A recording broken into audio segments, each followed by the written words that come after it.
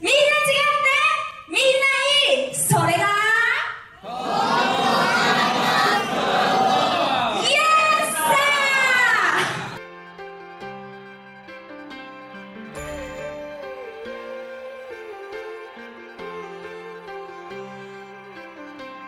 When she was just a girl, she expected the world, but it flew away from her reach, and the bullets catching her teeth. Life goes on, it gets so heavy, the wheel breaks the butterfly, every tear a waterfall. In the night, the stormy night, she closed her eyes. In the night, the stormy night, away she flies.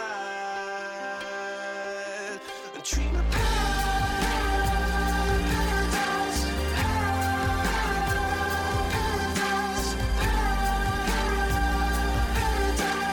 Oh,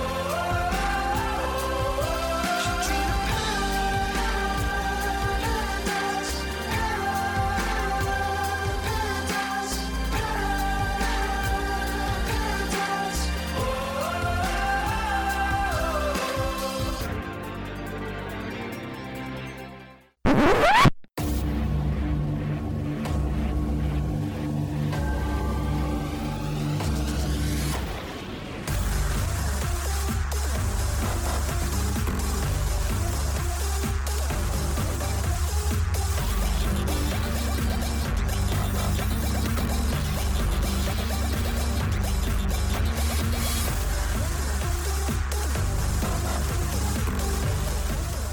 This is the Wrestling with Edwards podcast with your host, Scotty Wrestling. This episode is a very special episode. It's not the usual breaking down of events from wrestling over the past week. There will be no reviewing of pay-per-views. There will be no predictions. This episode is going to be timeless. It's going to be timeless because of the love, of the care, and of the thought that so many people put into this that I hope you can all enjoy and feel. This is the Honoring Hana Kimura episode. As you heard at the beginning, just her sheer light in her promos is what made people absolutely adore her. And I've been conducting these interviews over the past couple months in an effort to give people a platform of some sort to share their thoughts on Hana Kimura, share their love for Hana Kimura, and help me in an effort to honor her, remember her, and make sure that no matter what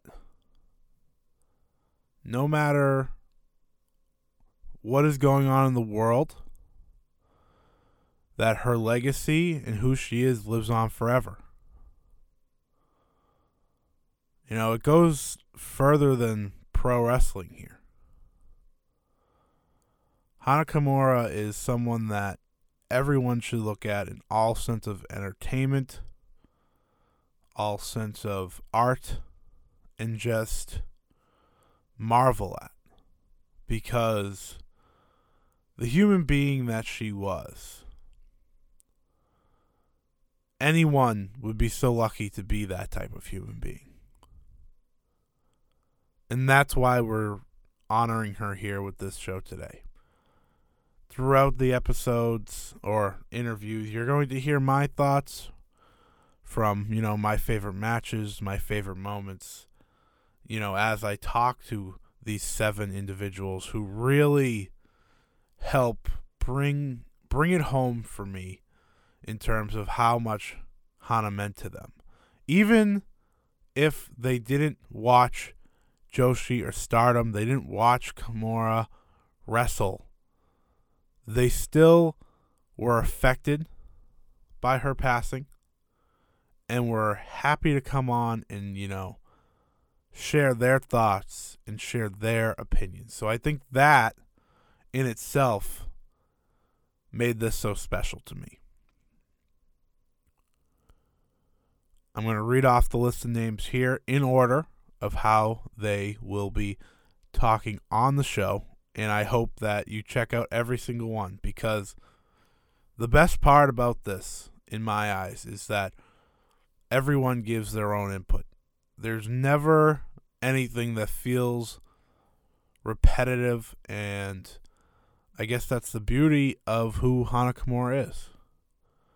We talk about favorite matches, favorite moments, favorite promos, her runs in the 5-star Grand Prix, her match with so many people like Julia and Kagetsu and Hazuki and Mayu Iwatani. The list goes on. And we talk about the human being that Hana Kimura was.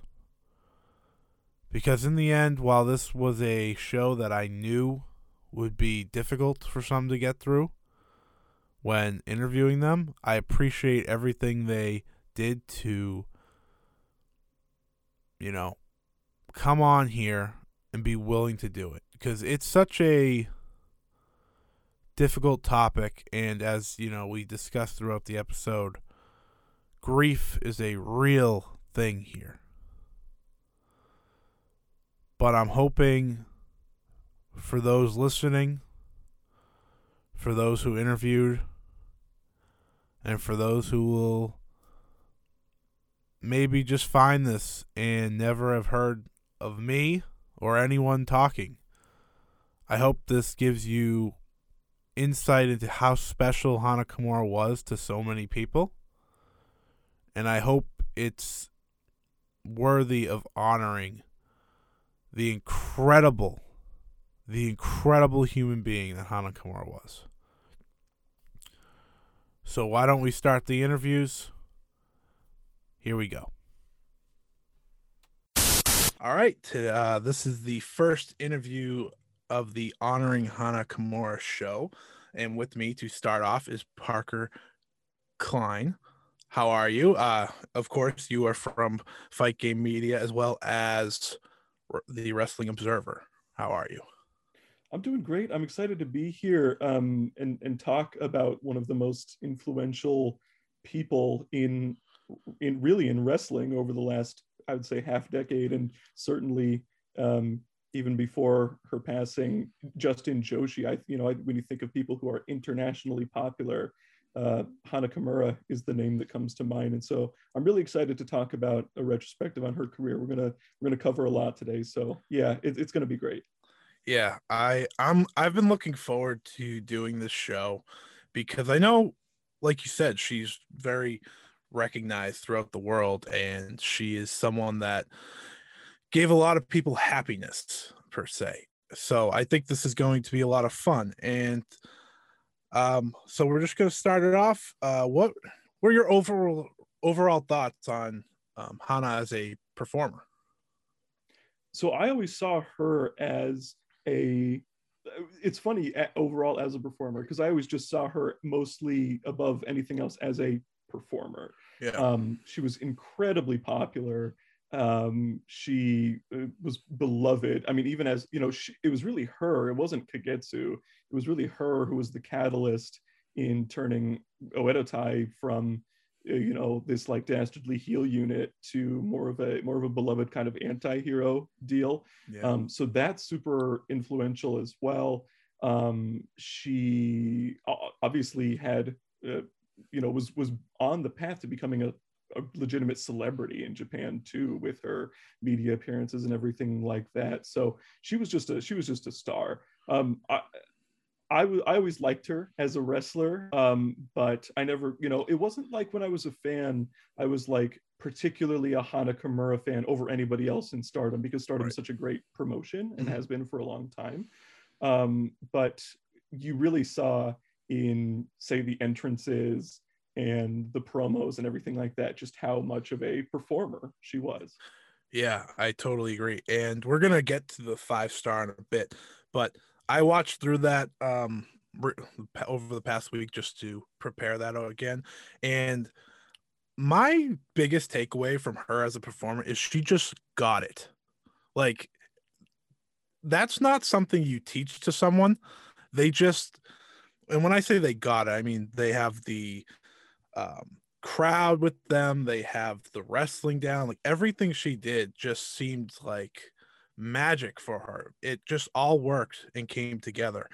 And I really do think the 5-star run she had is a real um, perfect showing of who she was as a professional wrestler.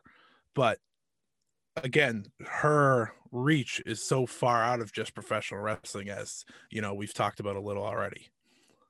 Yeah, and it's funny because you would think, legacies are so important in wrestling. And she's a second generation wrestler, obviously. But she was nothing as a performer like her mother, Kyoko. Kyoko was like a Tommy Dreamer hardcore brawler type. And I don't know. I mean, but you can see some overlaps in just the charisma and how people get behind them, and that type of stuff. But I mean, that wasn't really Hana Kimura's deal. She was so preternatural at it, and I have to think that just being exposed to her mother's work from a young age gave her, the inspiration and the ability to refine her character and her talent into something that a lot of people identified with. Yeah, yeah. And it's funny you bring up like the Tommy Dreamer type style that her mother wrestled. I think she was always really good at the brawling aspect when she went to that point. Mm-hmm. Like, I think that was the beauty of what she did, is that she could bring that side out of her. But like you said, that wasn't her necessary style at all times.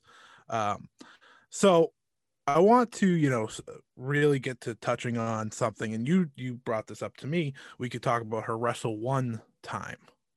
Mm-hmm. So what are your, overall thoughts about her time there? Because again, as we all know, Stardom was her main place, but a lot of people, like you said before the show, didn't know too much about this.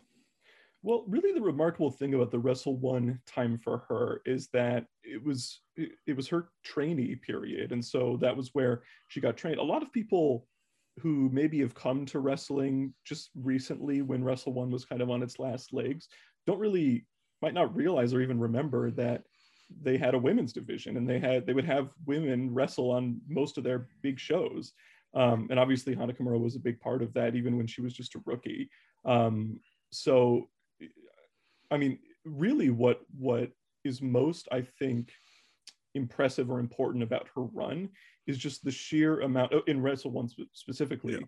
Is just the sheer amount of talent that she came in contact with that she wouldn't have otherwise. Wrestle One is where she, got the connection with Asuka or Veni, with their tag team Flourish. Great tag team, really fun matches. I would have loved to have seen them wrestle in Stardom. It would have been a really good team to see. But think about wrestlers like Kaori Yoneyama, obviously Detyama-san, but in her more serious wrestler setting, Hiroyo Matsumoto, Miyuki Takase, Saori Anu, Hikaru Shida as well. She wrestled in Wrestle One. So I mean, that's a huge amount of talent in just that little bit there. Yeah. That she was able to come across. And she actually didn't end up wrestling that many matches for Wrestle One, because again, it was mostly trainee period, and she was in that time where she would go to Sendai Girls for a little bit, or go to JWP for a little bit, something like that. But I think the Wrestle One stuff, if you can find it, is worth seeking out, because it's a very different Hana Kimura than maybe what we're used to in a more muted trainee type setting. I mean, just based off the names you said, I think that would intrigue anyone, especially like Veni, Asuka, because that has been so popular all of a sudden, I feel, because of the AEW appearance she had. But man, I had no idea about the team they had. I knew they were friends. Like, I've known they were friends. I know that they had a very close relationship, but I never was able to put together the way that happened. So I personally, because of this, I'm going to go out of my way to find this now, because I'm a fan of both of their work. So I can only imagine, even though she was still relatively new, it's probably very entertaining, like you said.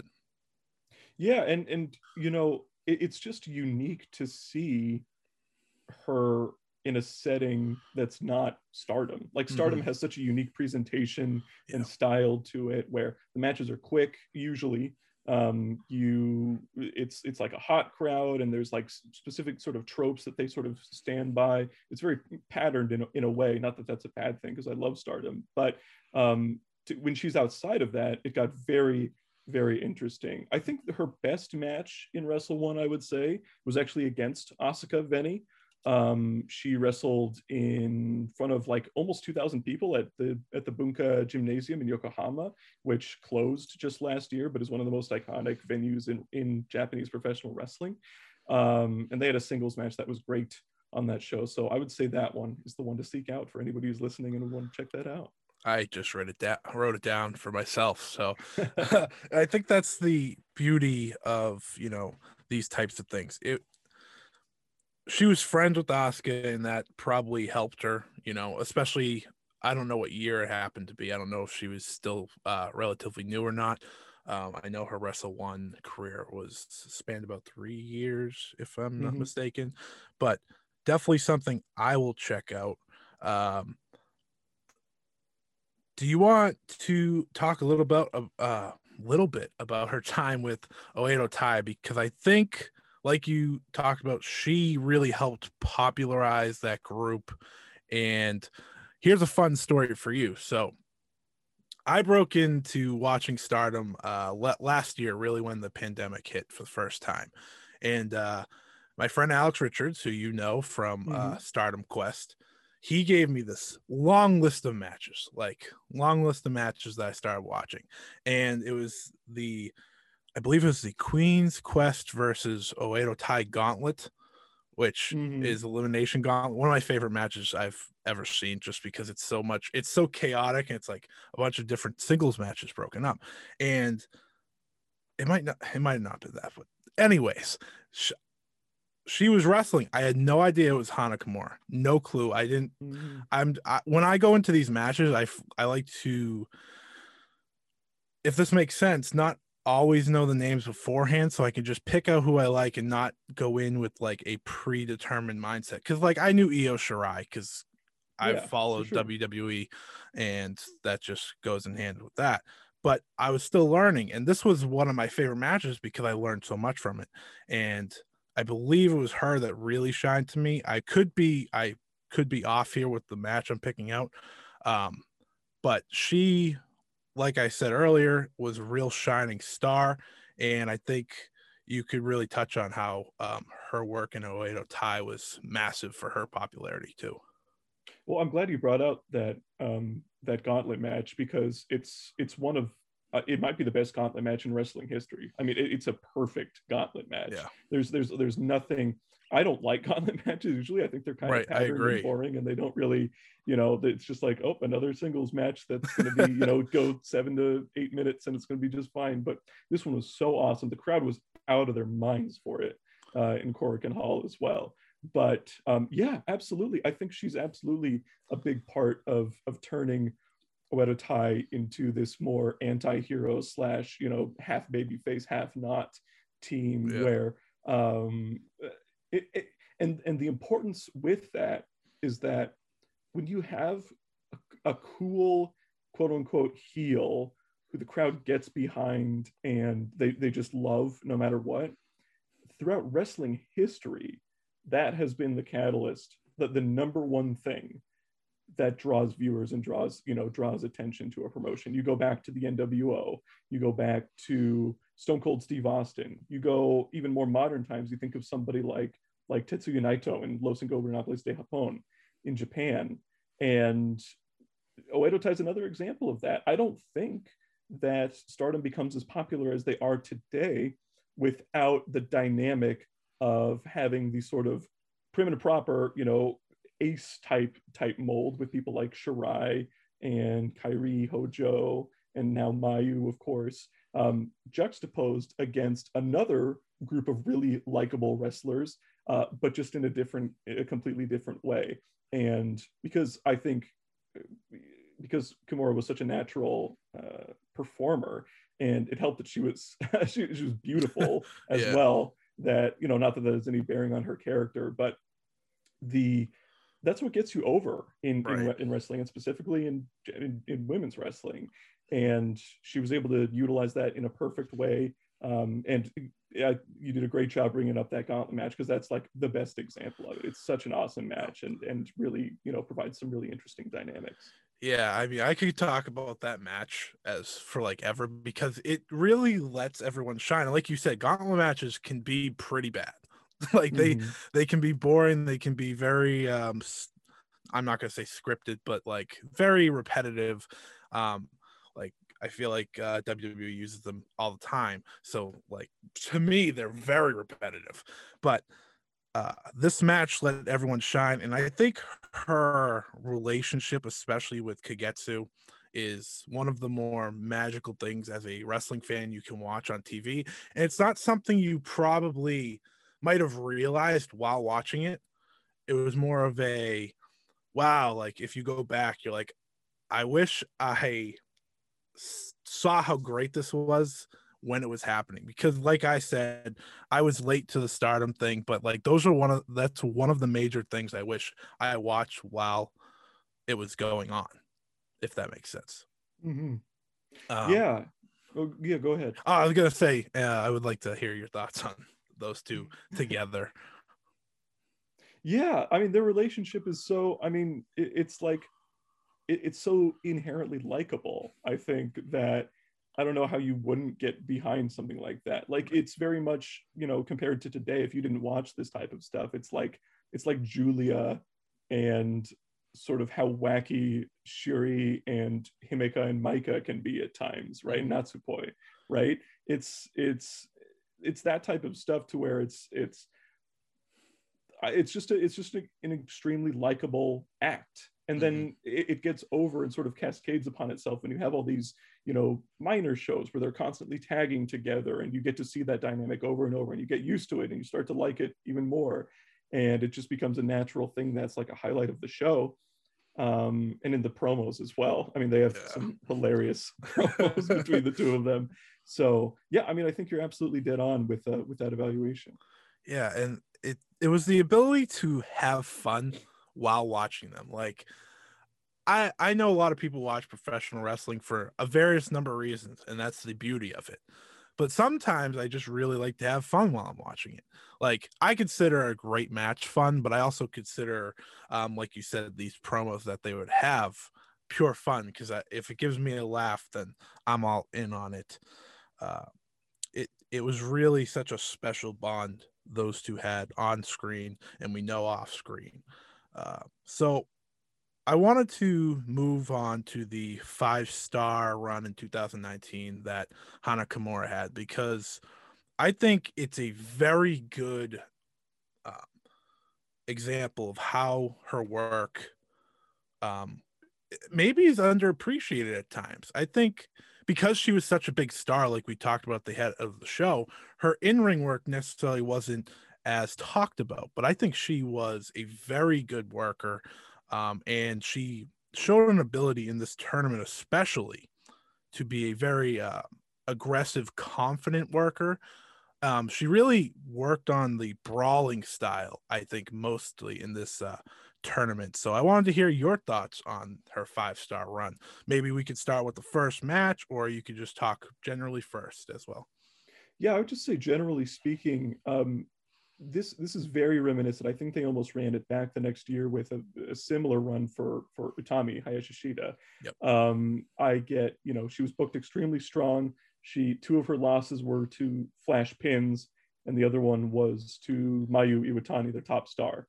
That's about as strong as I think you can be booked in a tournament where you take, you know, 3 losses, right? And she of course won the tournament.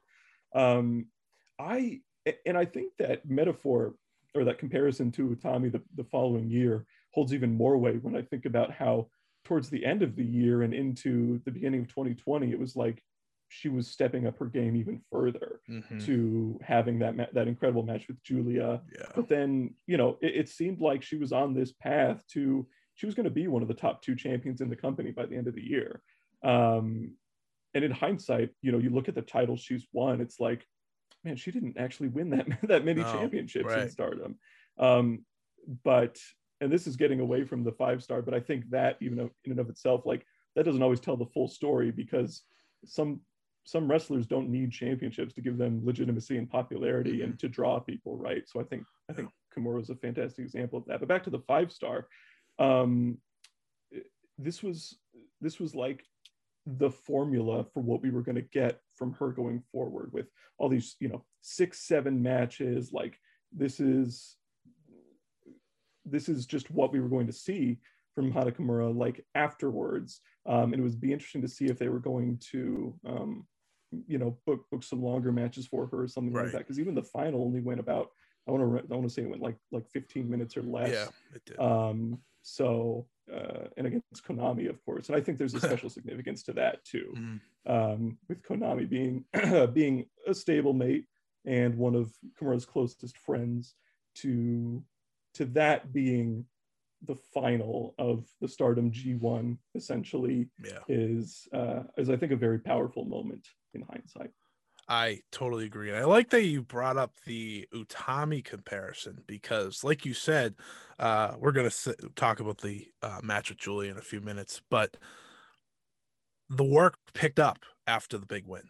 Like, their in-ring became far more noticeable. It's like they came into their own through the tournament.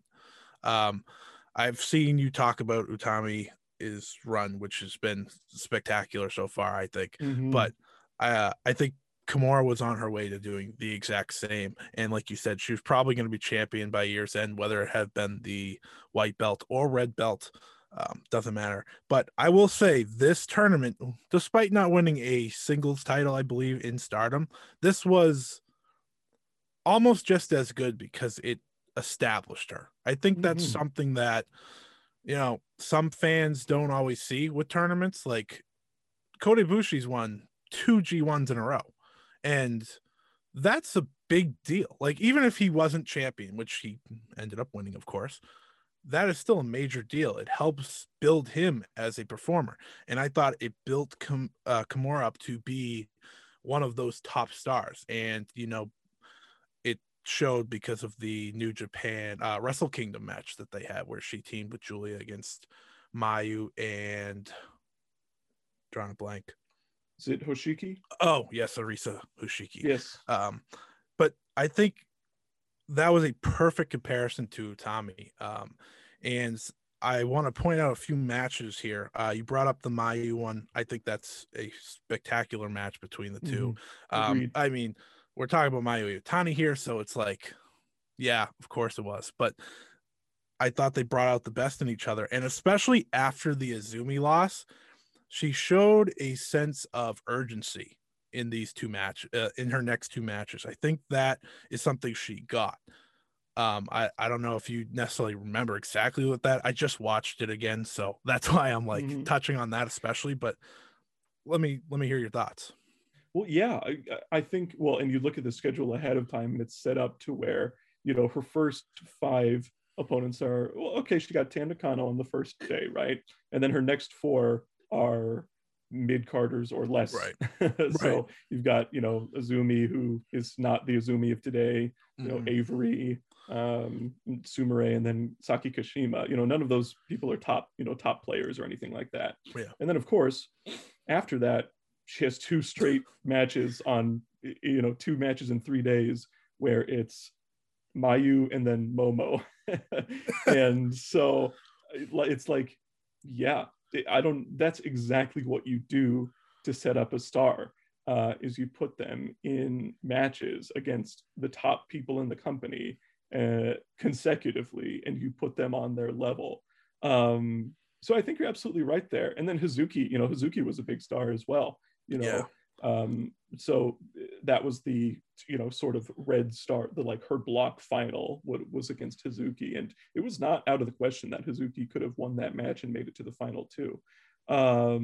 So Yeah, I think you're absolutely right on that evaluation of just how the the way you do that in a G1 or in a in a tournament like that in the 5-star is that's how you make a star. Because I completely agree with the assessment that outside of probably the red and white belt, the 5-star is the biggest thing you can possibly do in stardom, and it's getting bigger every single year. The 5-star didn't used to mean all that much, but now with the amount of talent they have, it's getting it's I mean, I'm stoked for the 5-star this year. Yeah. It's going to be great, and whoever wins that tournament, because they have so much talent on that roster, they're going to be made for life, unless they put together bad performances or whatever. So yeah, this was I think the start of that. Before this, the 5-star didn't even mean all that much, as much as I recall. So yeah, definitely a huge point. Probably maybe the feather in her cap in her in-ring career.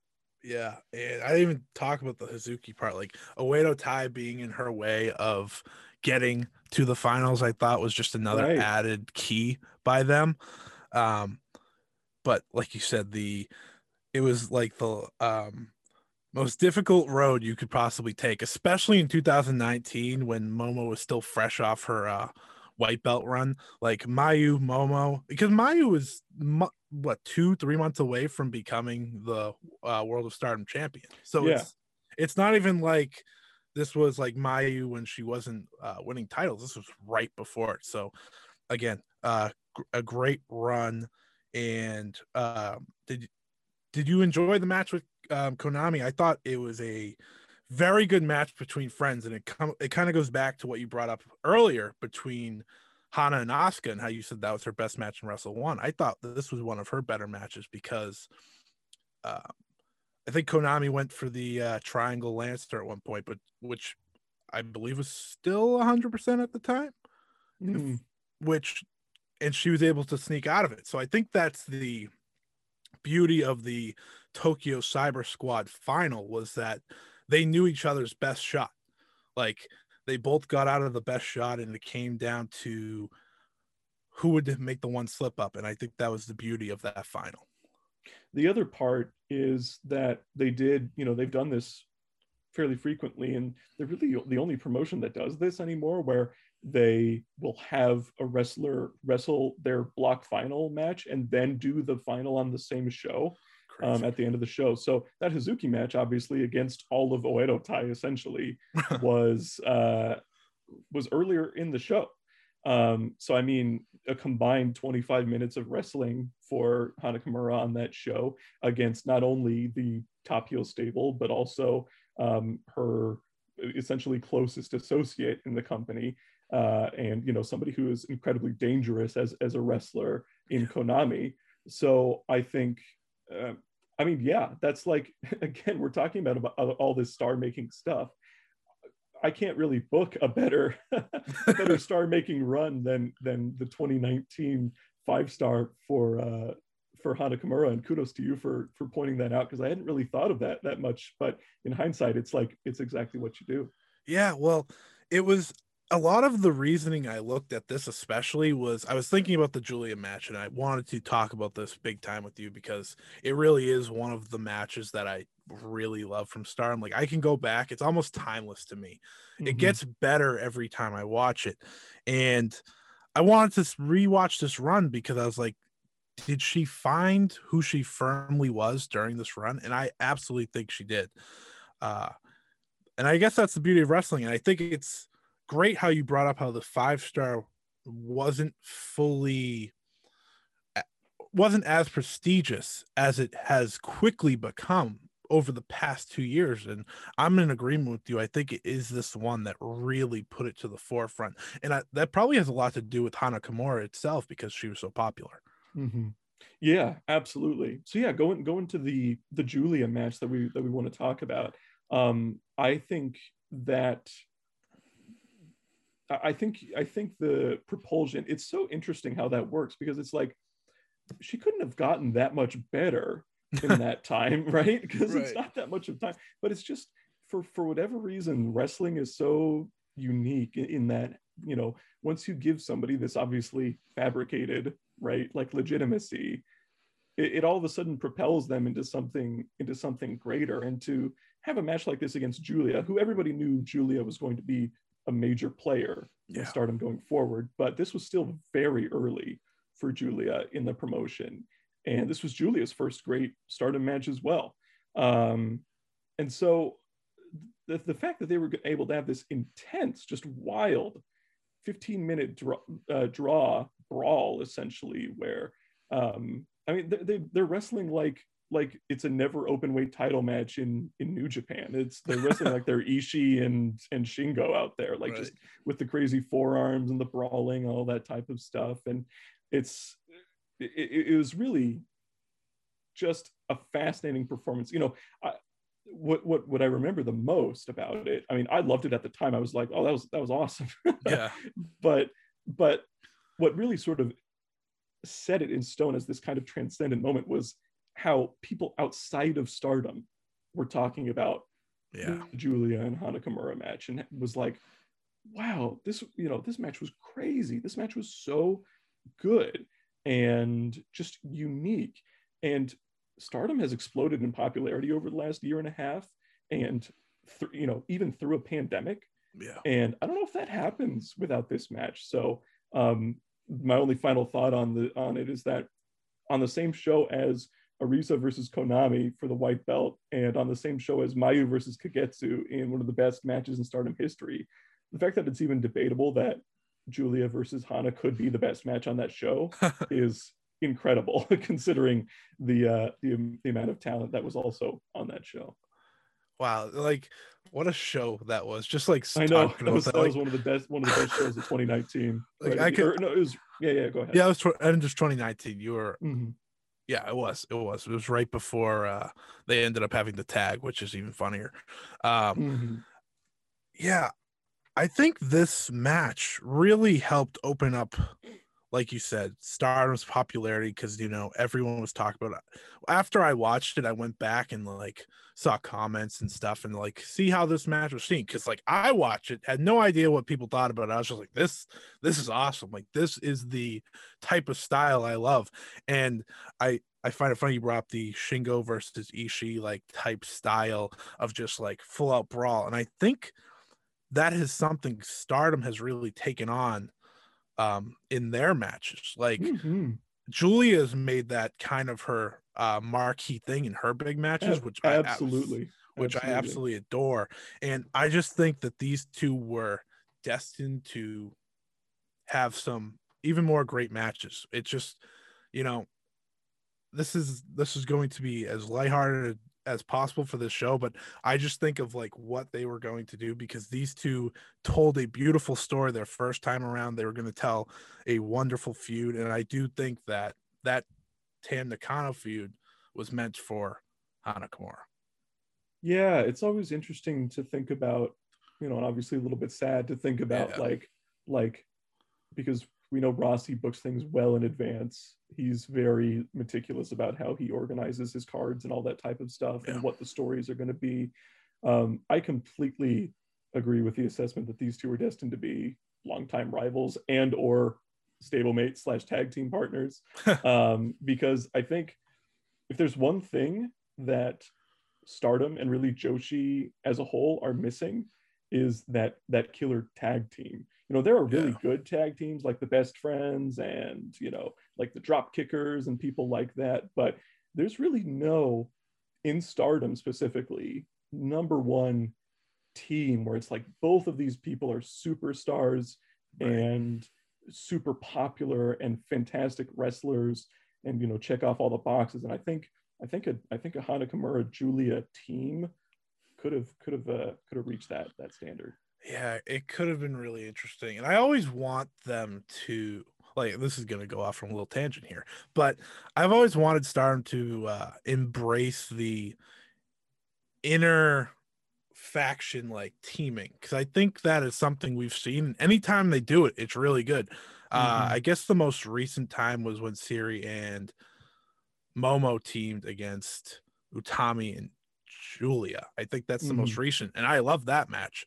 And it's just I agree with you with they're waiting for that like tag team that really popularizes. I think they have some good tag teams now, don't get me wrong, but Right. I'm definitely with you on that aspect. But yeah, back to Hana and that match real quick. I definitely just one of the matches I would recommend to anyone to go check out. I think it's Hana's best match from everything I've seen. You may have a different one, but you watch a lot of wrestling. If people don't know how much wrestling you watch a lot of wrestling. So you know how good this match was. Like I can't push how much knowledge you have. So definitely go and check this one out if you're looking for a Hana match to watch. I say this one, I say that gauntlet we talked about, which is a lot of people, but it's another good showing for her. And the 5-star, I think that's just a brilliant way to really see her style. Yeah, I completely agree. I would agree that that was her best singles match of her career. She had one back in Sendai Girls against Mika Iwata. Okay. That was, and I know that's a deep cut, but if you can find that, and I'm pretty sure you can find it somewhere, that is a great match. That was on their major.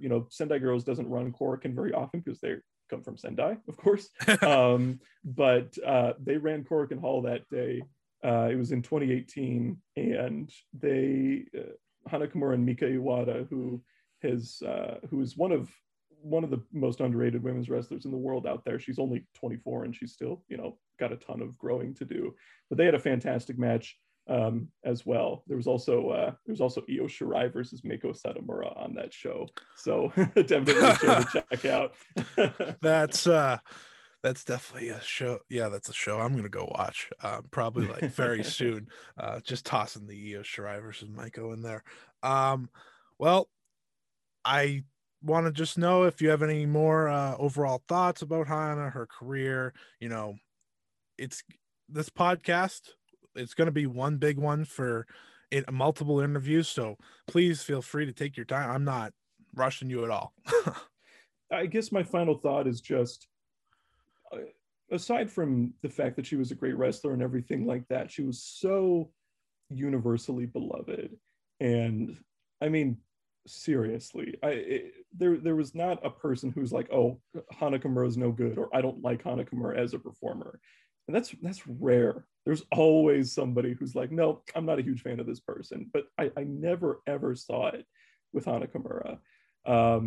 And I would just say that don't forget, a lot of the stuff that was talked about a year ago after her passing about, being kind and everything like that. And I always try to be, I know you and I both try to be very kind and respectful on Twitter, and it's a good thing to be.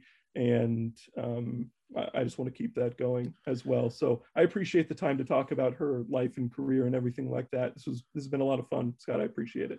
Hey, I've been trying to get you on here for one way or another. I'm happy the first time we got to really talk was for this. I think it's the perfect first conversation for us. I'm happy you were willing to come on. I'm happy we were able to talk about what we did. And I can only reshare those thoughts of definitely remember everything that was going on during that. There's also the Remember Hana nonprofit that you can donate to, that's being done by her mother. Can't push that enough. Yeah, but again, Parker, thank you for coming on today. Thank you for talking about Hana.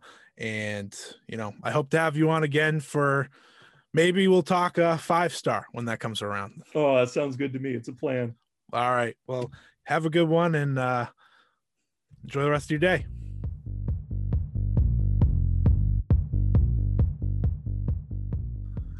All right. So with me for this interview is Beth Harris of Stardust Press Podcast, Last Word on Sports, and Inside the Ropes. Beth, how are you today? Not too bad. Not too bad. I actually got a tribute tattoo for Hana today, so yeah, I saw that. It was pretty well timed. Worked out well with the schedule. Yeah. Can I ask you where you got the art basis from? Did you create it yourself, or did you just kind of come up with the natural idea? I kind of, obviously, because her name means flowers in English. Yeah. That was kind of where I wanted to go with it. So I just I'm not gonna lie, I'm not a big fan of hydrangeas or anything. So her Tiger Lily move that she used to do was kind of like what I kind of went for. So Yeah. the flowers I like. So Yeah, that's cool all with hard me. work. I've seen a few other people actually get some sort of design for Hana, like some Mm. sort of tattoo, and I think it's cool that all of them, have the flower component, but also like are all different in some different way. And I thought it was a really good one. I good for you. I can't do tattoo pain, but that looked like a lot. I was very impressed by how it came out. But very cool, very well timed, and Yeah. very good way to honor her. So we did discuss before how you wanted to talk about Hana's time in Oedo Tai, and I think that is a common theme so far for the guests I've had on here. I think that's where a lot of people, fell in love with who Hana was as a performer, and the way she shined. So, can you give me some thoughts about her time with them? Uh, I mean, I think there's just like so much to say about it. I think what I loved about Hana in Oedo Tai was how she really did stand out compared to everybody else. I mean, in a group that's got so many characters, like larger than life, you got Kagetsu, Chris Wolf when she was in it, Tam when she was in it, Natsu, and still Hana managed to just be the one that you always focused on. Even if it was like, I was watching a match the other day, and Hana was just like on the ropes, and even then you were still looking at her, and you were just like, wow. I think that's what like that I liked about her in Oedo Tai, is that she had such a cool mystical aura about her, which I loved her in Tokyo Cyber Squad and how she was like so much more out of her shell at that point. But it was kind of like the mystery behind her in Oedo Tai that like I absolutely just like loved it. So Yeah, I like that you brought up, when she'd sit on the ropes in the corner, like that was her, that was kind of her stylish thing during their entrance. She had an elegance about her, I think that few had, and I liked how you brought up like the mystery behind her because she was very mysterious in that group. Um, you know, her relationship with everyone in that group, I think, is something also to touch on. I know you're a big fan of really most of them, if not all. Um, Natsu, you brought up, and yeah. her relationship with Kagetsu is something we've talked about previously in a few other interviews. So, what's your thoughts on their relationship? I mean, clearly it was huge, as we know, and we will be seeing that soon enough. How close they were. I think like at least what I get from Oedo Tai, like at least from the 2018 version, it really did like a family compared to like the other units like Queen's Quest and Stars and I guess Donna Del Mondo now. They did like look like they were just connected as a family, and that's like what you see with like Hana and Kagetsu's dynamic, where like you really felt like it was kind of like a mother-daughter thing, similar when Hana was wrestling with Kyoko. And it was like whenever she was wrestling with like Hazuki or Natsu, it was like they were sisters and that sort of thing. So I think like that relationship dynamic always like really worked for them as a group. So yeah, I totally agree. I think especially like the way they wrestled too, you could see it. Like it's hard to explain like the family like style of wrestling, if you know what I think you kind of understand what I'm saying. Like they work so well as a tandem, and I think that's something Hana carried with her even after Oedo Tai. I think she did that with Tokyo Cyber Squad. They also felt family like, so I think that's something that she really harped on. She learned from Kagetsu and working with Kyoko. Is there any matches? I mean, there's definitely matches. Is there a few that stand out for you? Because I'd love to talk about those. I think something underrated about Hana was her in ring. I think I think the star power she had, it really takes over, and like who she was as a person, but when it came down to it inside the ring, she was one of the best, I think. Yeah, I think absolutely. To me, the strangest matches always stick in my mind with Yeah. it would be like some nonsense, like 6-person tag, and I'll think, oh yeah, like I really like that match. Mm-hmm. I was looking at my notes here, the match where Hana returned from Mexico, and she teamed up with Natsu to face Konami and Azumi and Tam and Shiki Shibusa, or Shibusawa, sorry. And it was like during Natsu was feuding with Azumi, and Yep. Hana was just like, what have I come back to? But it's like, it's such a chaotic match, and if nobody's seen it, they should definitely watch it, because Stardom's put it back up onto their on-demand service. But it's like such a chaotic match, and Natsu and Hana ended up winning. But again, it kind of ties back to like the family dynamic. There was a part in the match where Azumi were trying to beat up Natsu after the match, and like you just see Hana running in and like pushing her out of the ring. Oh, I'm like, you're beating up a 15-year-old. Yeah, when you put it that way, it's even funnier. You know, I was just gonna drop a match as well. I'm figuring you've seen the gauntlet match between Oedo Tai and Queen's Quest. I mean, Yeah. So that's one of my favorites, and it's one of those matches where, okay, so I've set the stage for a few people. I'll set the stage again. Last year was when I really got into Stardom, and one of my friends gave me a full list of Stardom matches, just random Stardom matches to watch. And I, not very smart, just read Queen's Quest versus Oedo Tai. Had no idea really like yet who was fully in the groups besides like Io and Kagetsu. Like otherwise, pretty new overall still. And Hana was one of the people I was just like you said earlier, it's someone you just notice. It's someone that you're just automatically amazed by, and she was really a shining star in that. That's one of my just favorite matches now. I don't know what your thoughts were on that, but it's so chaotic, but one of the best, if not the best, gauntlet matches as someone who has watched many in WWE that have not been good. I appreciate a good gauntlet match. Yeah, like I completely agree. I think there's some matches like in Stardom that in general they've got a really small talent pool.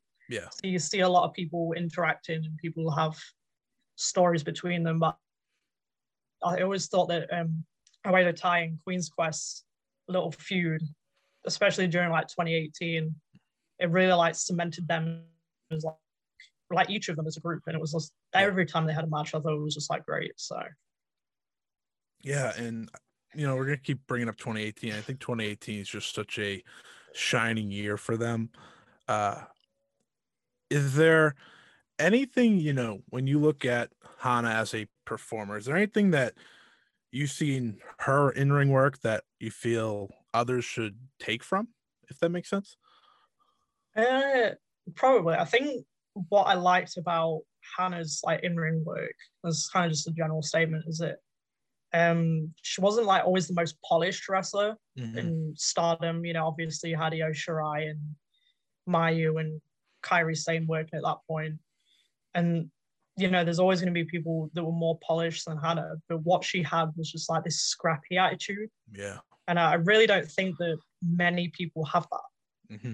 At least in Stardom that I've noticed. But I think if people like could take anything from like Hannah's in-ring work, it would be like that scrappy attitude of just like go all out. Yeah. And like not care. Mm-hmm. It's funny you bring up that because I recently watched her 5-star run when she won it all in 2019.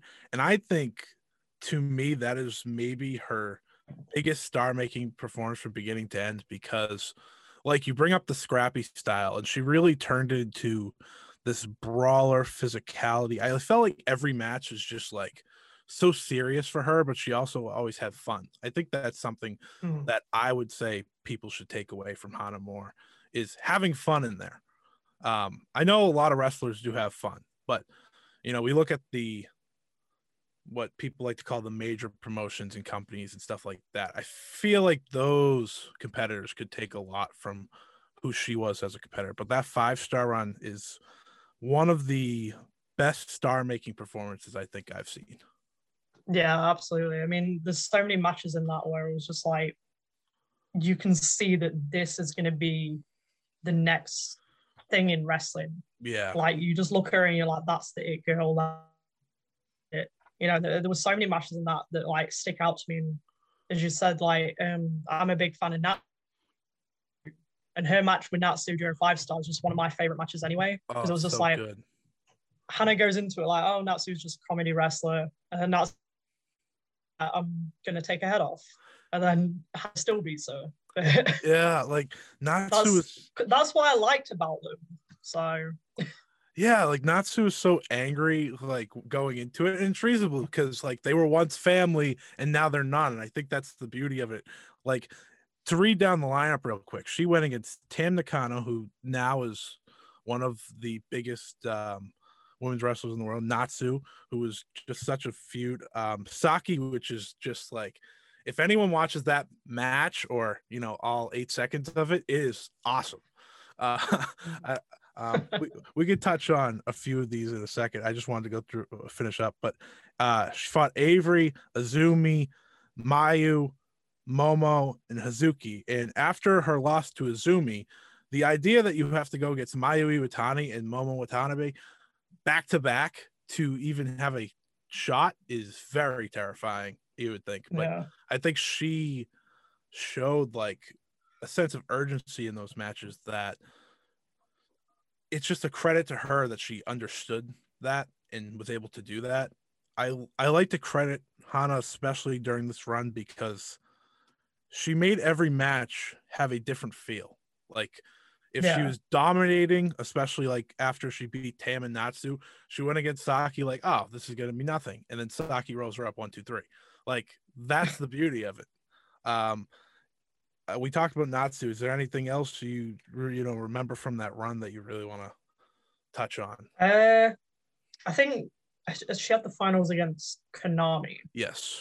Yeah, that again is like one of my favorite matches because it's just they gel so well, and I think that as well works into the whole like family dynamic because Hana really did get close with everybody in Oedo Tai and then everybody in Tokyo Cyber Squad. That I think that's just what really worked for them chemistry wise because I think it's kind of similar to Donna Del Mondo now is that I think personally they have really good matches between each other but not anybody else. Yeah, I think a lot of people feel that way. I've seen on Twitter. Yeah. You're definitely not the only one that thinks that. I won't make this about DDM. However, I can make it about Hana versus Julia, which I'm going to. Which is, you say that they mostly have good matches against each other. However, I will say Hana versus Julia is one I very much love that match because of how physical those two were, and it was like a 15-minute sprint to the finish line. They just didn't care about winning at times. It was just about like, I just want to knock the shit out of you. Yeah, I can 100% agree with that. I think that's one of the matches that I've watched like on repeat the most, like out of Hannah's matches. Like I have a few that I like going back and watching, but that match with Julia was just like on such another level. And like the whole build up to it and everything, where they were fighting at the press conference and they were fighting after matches and all that, like it really added to like the big match feel that they had at the year-end climax. So yeah, and again, those two, they were gonna feud for a very long time, and their ability to make it feel so real in a sense, I think that's the beauty in wrestling is if wrestlers are able to make you think, oh, these two can't stand each other. They hate each other in every sense of the way. Like, I just always wonder who is going to be like, where would we be now? I don't, but this podcast is about not getting sad, so I'm not going to get sad.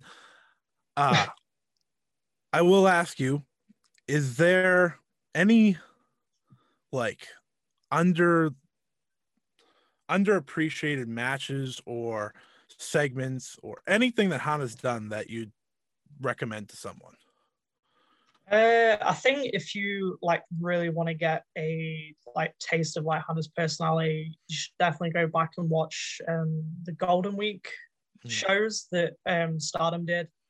Whether it's like Tokyo Cyber Squad's produced show that they did, or like Oedo Tai's produced shows, I think they're like some of the best ones that really showcases Hannah's personality.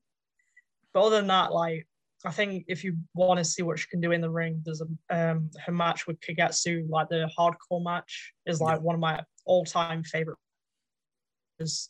men or women. She had a really good match with Hazuki. Like there's just so many Yeah. you can name off, but like if you wanted to go watch every single match she's ever had, I'd recommend that as well. Yeah, from like the beginning, when she was in Wrestle One. I talked to someone about her time in Wrestle One, and I was recommended a match between her and Asuka Veni, whichever you prefer. That's really good. I have that on like my watch list because their relationship is also something that people really love. But that one with Kagetsu, Yeah, I'm a big fan of Asuka, so yeah, that one with Kagetsu, great recommendation. I think that's a good one. Someone also brought up the Stardom draft, and how oh she yeah, that. and how she is able to just like her personality shines during that. And I think that's also just another great way of seeing Hana as a competitor, but also as a personality, because I think her ability to always be true to who she was is what made her different from everyone else in a sense. Yeah, like, I totally agree. I think that's what a lot of people, like myself included, loved about her because she didn't care. You Yeah. know, she was just going to be her authentic self. And like, I think that's what a lot of people, you know, can relate to is that she was just going to go out there, be goofy, just be a good wrestler, whatever, you know, and Yeah. we loved it for that. So, Yeah. I think again, it wasn't about the, these technical classics or anything that people love so much now. What made her great was her raw ability to just be herself and perform in every sense of the way. I could talk about Hana forever. You probably could too. I'm not yeah. wrapping this up yet, but is there anything like, I'm not saying matches, but just like you would recommend for people who may not know who Hana is or not know the type of person she is? Like, how would you say her legacy lives on? Uh, oh, it's a good one, that. I think her legacy will live on as like being one of the good ones, if that makes sense. You know, how Yeah. you talk about Brody Lee, Shad, you know, that type of thing. I think she'll always be known as like someone that, you know, she just cared. You know, she cared about wrestling. She cared about everybody around her. And I think like that's what people love, you know, and there's not many people in wrestling like that, from at least from the stories that you hear Mm-hmm. all over social media. And like again, if you just scroll through like Hannah's Instagram page, you know, you'll see the type of person that she was. And, you know, that's kind of like she's one of them people where you notice that she's missing. I don't know if, Yeah. you know, anybody else feels the same way about like when they watch Stardom, you notice that her presence not there. Yeah. So Yeah. I mean that's how I see it. So I think that is perfectly well said. I think for people, her legacy is, different in some ways, but there's a overall theme of she was one of the good ones. She was someone that the wrestling world misses. Stardom certainly misses. I think that was a good point. Like, especially if you watch Stardom during the time she was there and now, it just, like you said, feels different. You don't have that. I mean, don't get me wrong. There's people on that roster that are brilliant in their oh own yeah. thing. I'm not saying anything bad about them, but she was such a shining light, such a bright spot, and that not being there is tough. But definitely definitely, I like how you brought up Brody too, because she, Brody, two people really, it's crazy. It's been just the past year that the wrestling world has really made clear those two were two of the good ones. And I think that's a brilliant point by you. Do you have like any final thoughts? I don't mean if we could talk for another 30 minutes, it really doesn't matter, but like that legacy question's my big one. So I don't have many big ones left when it comes to questions. Like Hana is a wonderful, wonderful person, and you know, we could just talk about that this whole time too. That's fine. Yeah, I mean, I think like I don't mind continuing, but I think one of the main things, like, you know, like I write about wrestling, I post about wrestling on Instagram, and my main point is like remembering Hana is like the wrestler, Hana the person, not Hana what happened to her. You know, and I think that there's, especially on social media, there's so many fans that like to bring her up whenever, I don't know, whenever someone has valid criticism. And I'm like, you know, this was a person, this was a wrestler that a lot of people loved. And, you know, you're kind of reducing it to almost a poster child for not holding wrestlers accountable, which it is. I hate to say it, but it is usually Western fans that only watch WWE and AEW and have never seen a single Hana match. And the only time they heard about her was when AEW tribute thing to her, or, you know, when she passed. So I think at least like when I talk about it, I want her to be like remembered as the wrestler and not like what happened to her. I think it is to an extent like important to talk about what happened, but not like just reduce her to that. Right. Because, you know, she was his friend, she was someone's daughter, and, you know, she was a wrestler like a lot of people loved and a lot of people related to and gravitated towards. So yeah, I think that is the perfect point. I feel like I have had to tweet the, you know, with the same like intent of like, she's not someone you just use in situations when your favorite is, I'm not gonna say get picked on, but like this, like you said, fair criticisms. Like, yeah, I'm not gonna bring up anyone's name because they're just gonna soil the episode. But I am totally with you. Like, remember the wrestler, remember the personality. Don't remember her just for that, you know, the one thing. I think that is, you know, beautifully said. And I appreciate you being able to come on and say that, because that really is the basis of what I'm trying to do here. Spread awareness, especially towards people, you know, Western fans, like you said. That is a really big thing. I feel like if you are a WWE fan, AEW fan, just those, you don't get it. Like, you don't understand who she was and why so many people are so sad. Like, very different, very different. So, Beth, thank you for coming on. I'm happy we were able to, you know, have this discussion. It's a tough topic, and I applaud anyone that's, first of all, able to come on, first of all, anyone that says they'll come on, but someone that can bring together their thoughts like you just did. I really do appreciate that. Yeah, no problem. I'll, you know, gladly talk about Hana like all the time. So. Yeah. It's, again, I don't like with this, I don't want to force anyone to say anything. And I've been very vocal in myself. Some things are hard to talk about when it comes to Hana. So that's why I bring up the favorite matches, her relationship with Kagetsu and stuff like that, because I think that, like you said, is what we should remember her for. Yeah, absolutely. So but I will let you go. I really do appreciate it. You can hit everyone with your social media and all that if you would like.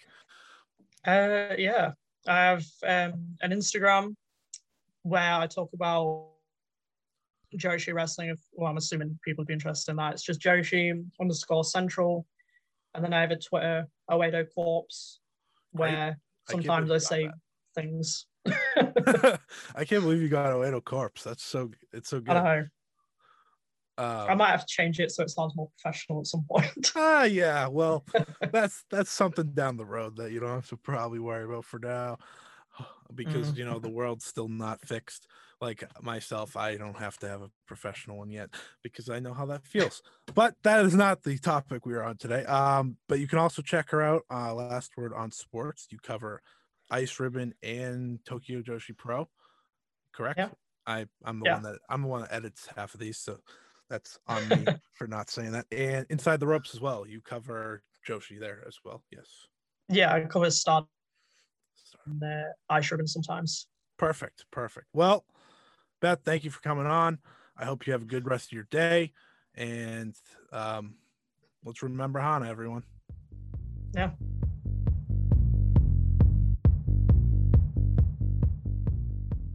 All right. So with me today is Stardom Quest's Alex Richards. Alex, how you doing today?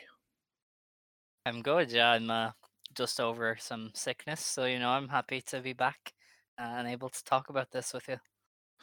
Yeah, it was like a game time decision. I didn't know if we were going to get to do it today or not. Not that it matters because this is all coming out on the same day, but I will act like it's kind of a live sort of thing. But of course, thank you for coming on. So far, I've done 2 of these. I've had plenty of laughs and smiles, which is the goal of this Hana show overall. So I hope that the time, but I definitely have a massive appreciation for that time, like you brought up. Yeah, I suppose the reason that there's a lot more stuff from that era on is probably just because I watched it all, whereas like before that, I wasn't a fan until like late 2018, and then obviously it's hard to go back to through Stardom because there's so much to watch and so many different places they have to go to find it all. But yeah, it's definitely like just a magical run for the company and one of the best kind of 12-month periods I think any company has ever had. Yeah, I think like it's a daily occurrence that I see people talk about that run Stardom had, whether it be on Twitter or even like a Facebook group or something, but mostly Twitter. And I think that's just a credit to, all the talent there. But I did want to start this all off with the Stardom draft from 2019.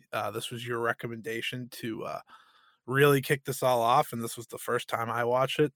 And I definitely just want to dig into really the overall segment, but also just how much of a boss Hana was during the entire thing.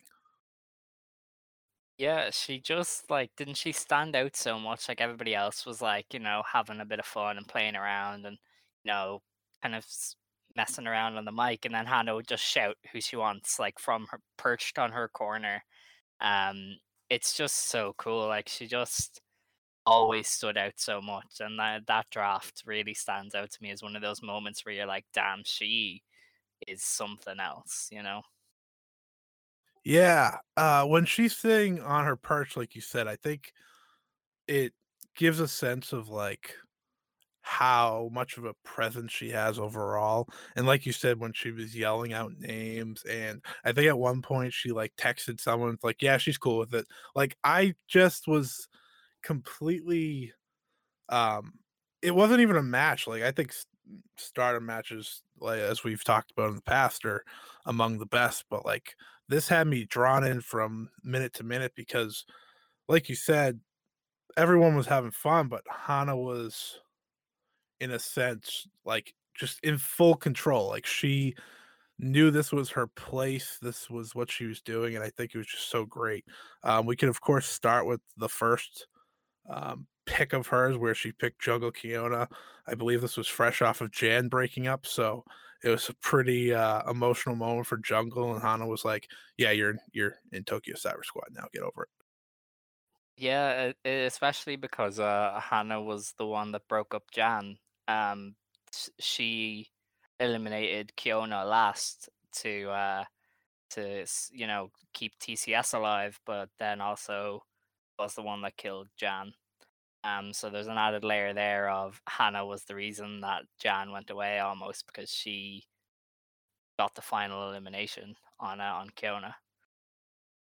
Yeah, and her ability just to be like, yeah, now you're on Tokyo Cyber Squad, get over it. Like Mhm. with the first pick, I think that was like the best part of it all. Like she didn't have to pick her first, but the fact that she did just added fuel to the fire in a sense of like how great that was, and especially because she didn't even pick up a microphone. She just yelled, "Jungle, get over here," or something like that, which was just awesome. Yeah, it's so Hana, especially of that era, because she was coming off of the big heel turn of like turning on Oedo Tai, and she was kind of an ass, but it was also just really cool. And that was the whole jungle thing was like, man, that's kind of cruel to just be like, yeah, get over here, you're in my faction now. But it's also you're just like, yeah, I respect it. Like, how cool is she? Right, and she continued that like through the entire draft. It wasn't just with Jungle, but then she picked Konami, which I believe she was originally with Queen's Quest. So that was like she essentially tried to spite everyone as much as she could while having a big smile on her face. I think that was the blessing in disguise when it comes to Hannah. Like she was happy to get under your skin and didn't have a problem with showing it. Yeah, it's definitely an interesting angle for her. I think she wanted Tokyo Cyber Squad to shake things up. Like it was a brand new faction.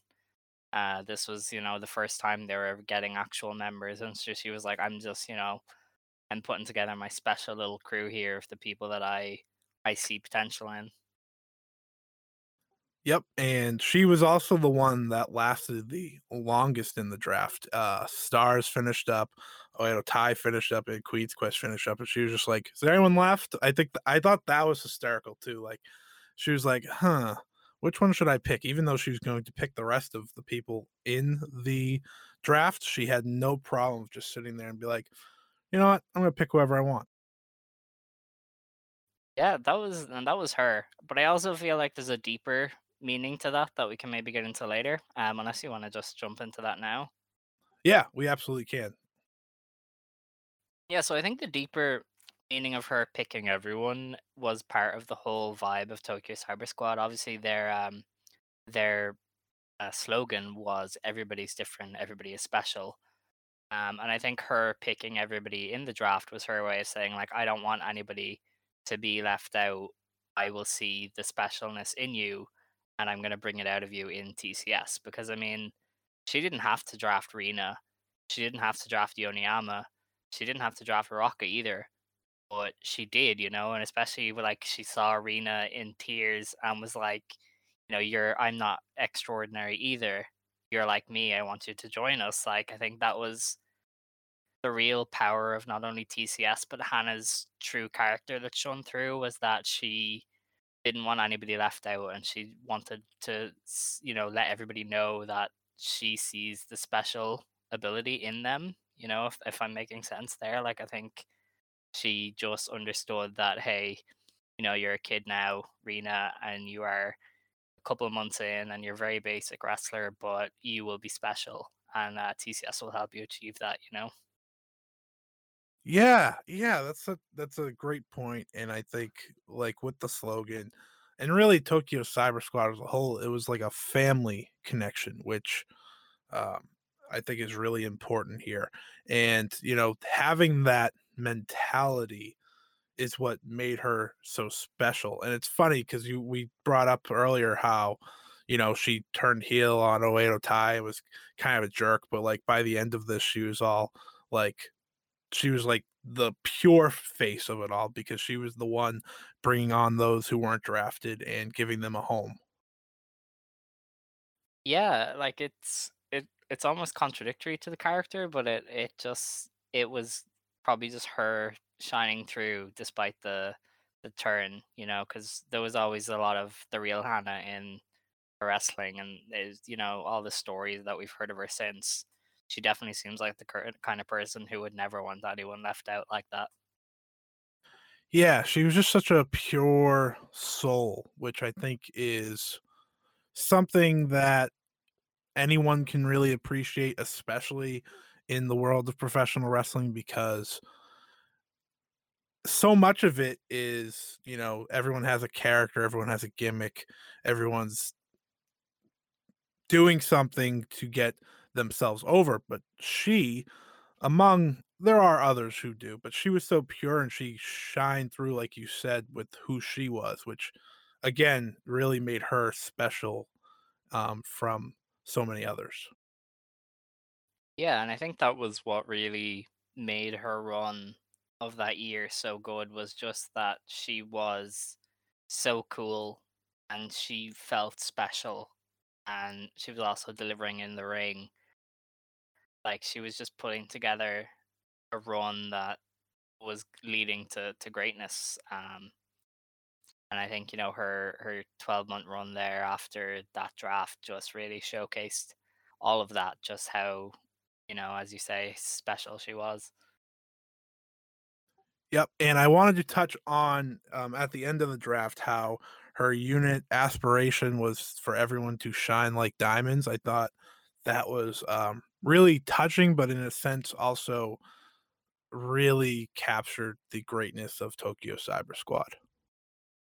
Yeah, because I mean, that's why they really kind of hit with a lot of people. Like, I feel like a lot of people in the fandom of Stardom really connected with Tokyo Cyber Squad for that reason. It was like, we are this band of misfits that are going to shine, no matter what you think.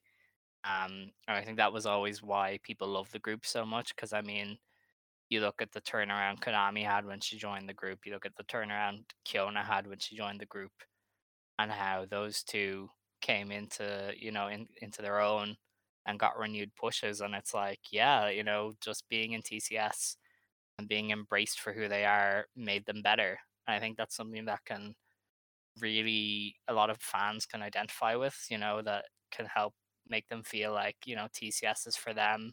And because it is for everyone, because that was their slogan, everybody's different, everybody's special, and everybody is welcome in the TCS family. It's the best. It's maybe my favorite saying in wrestling is that everyone's different, everyone's special. I think that really should be appreciated by many. And it also helps that Tokyo Cyber Squad just looked cool at all times. Like their entrance, everything just looked so cool once they got all together.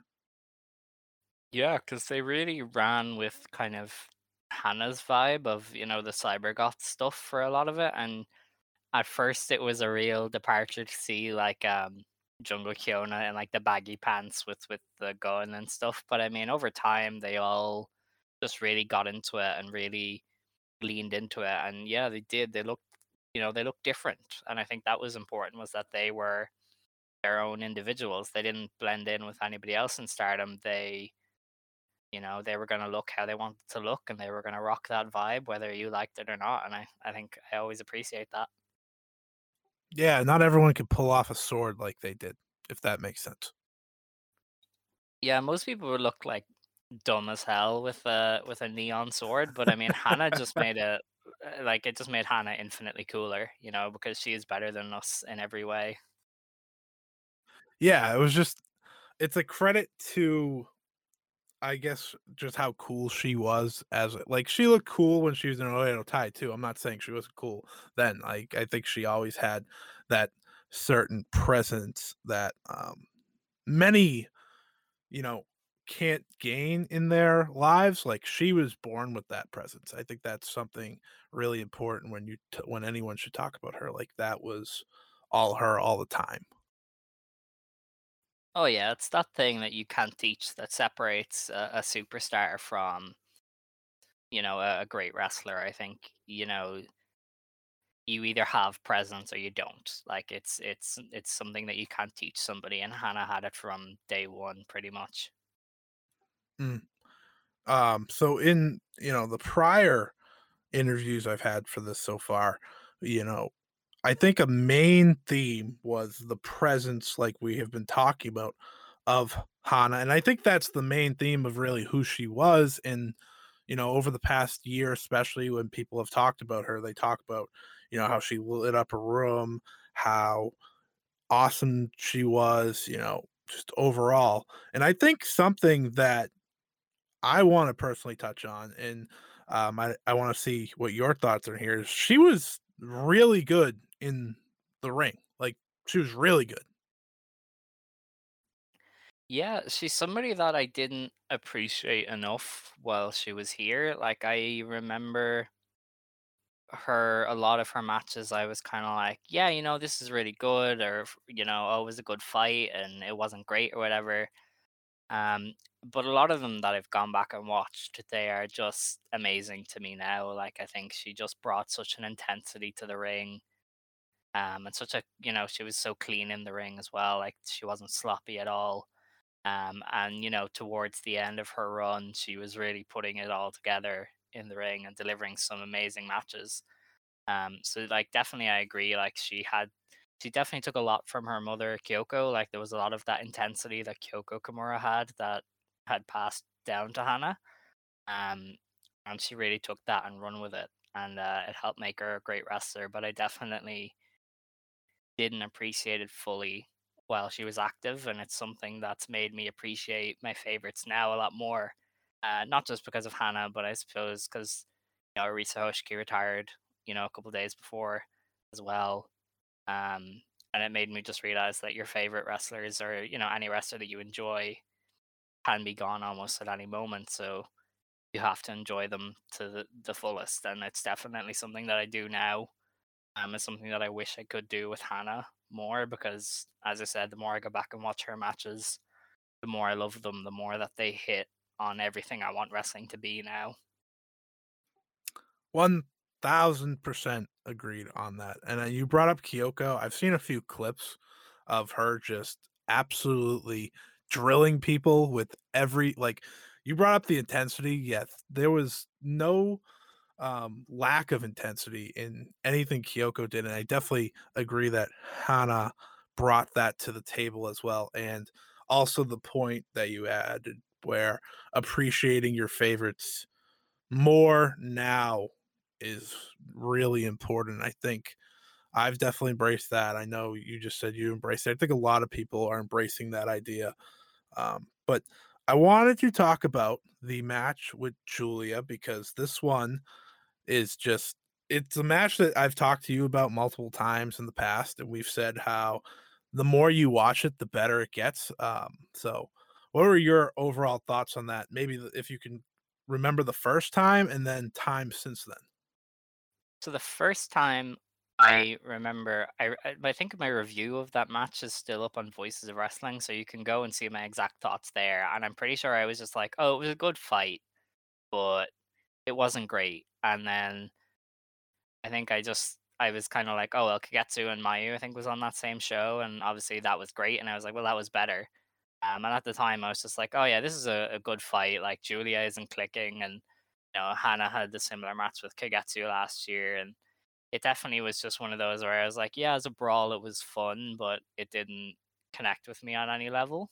So that was the first time that I watched it. That was my thoughts. I can see where you say that, because really I've learned that certain matches are matches you need to see more than once, especially Julia matches. I think her more than any, at least now, I have to go back and see their matches. Like, her most recent, the pay-per-view match where she tagged with Siri. I think you had to really go back and see that one, especially because of everything that happened that day. But Hmm.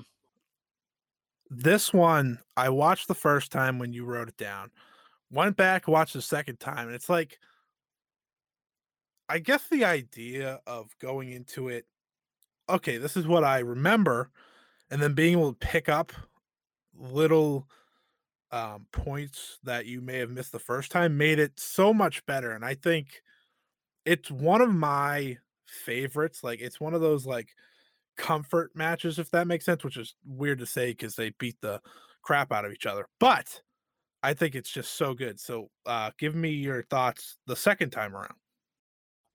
Yeah, so the second time, this is after I think I dived a lot more into old Joshi and started to really appreciate and want the aggression and intensity from my wrestling. And going back and watching it a second time, I was like, this is everything I could want because they were aggressive, had this intent to just beat the crap out of each other. And, from start to finish, it just was a battle, an emotional battle that they were going to tear each other limb from limb no matter what. And I think that's something that I really want from my wrestling now, and it's something that match delivered in spades because I mean, just from the slaps to just disrespectful spitting at each other to the little, parts where they would just try and punch each other as much as they can on the ground. It's all just so great, and it's such a fantastic match. That definitely hits on a lot of the sweet spots that I want from wrestling now. Yeah, it's funny you bring up, old Joshi, which you have started to push me into. I haven't watched this match at least since I watched the Thunder Queens battle, and I think Mhm. I would probably like it even more because, I understand how you brought up like you look for more physicality and just like that physicality that's just absolutely insane with the intensity mixed in.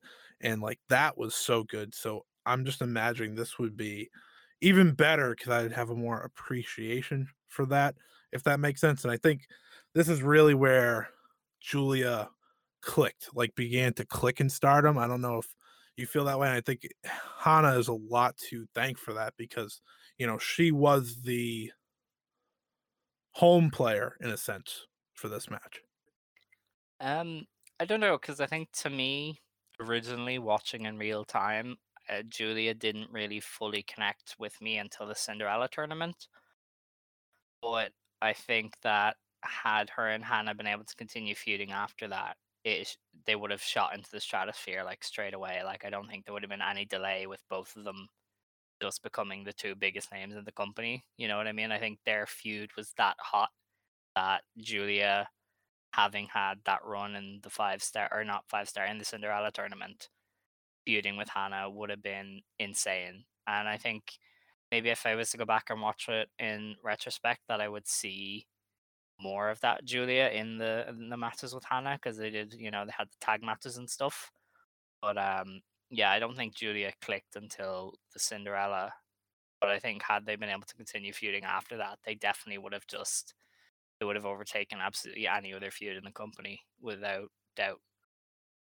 Yeah, that's definitely agreeable. I mean, I wasn't watching live then, so I have a very different look at it. Like that was the first Julia match that I watched that I was like, okay, I can appreciate what her style is. And now her style when she has her big matches is really just these physical brawls, which I think is better rather than her um what do we call it, the New Japan style match. But I'm not going to talk about that. We're going to talk about Hana. um would you like to talk about her 5 star run, which is something I watched through beginning to end recently, and I think it's a very good use of a tournament to fully make a star.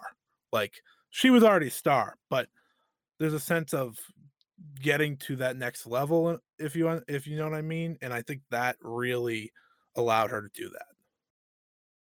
Yeah, I mean they'd been putting the blocks in place obviously throughout the previous like 12-ish months because I'm pretty sure she turned on Oedo Tai at the end of the previous GP, and she got her own faction then and drafted them, and then they won the trios belts, and it just felt like slowly and steadily they'd been building her up, and then her getting to go in and win the GP had put her on that top level, because she came away from that with so much momentum. Like she was so hot, like the crowds were going crazy for her matches.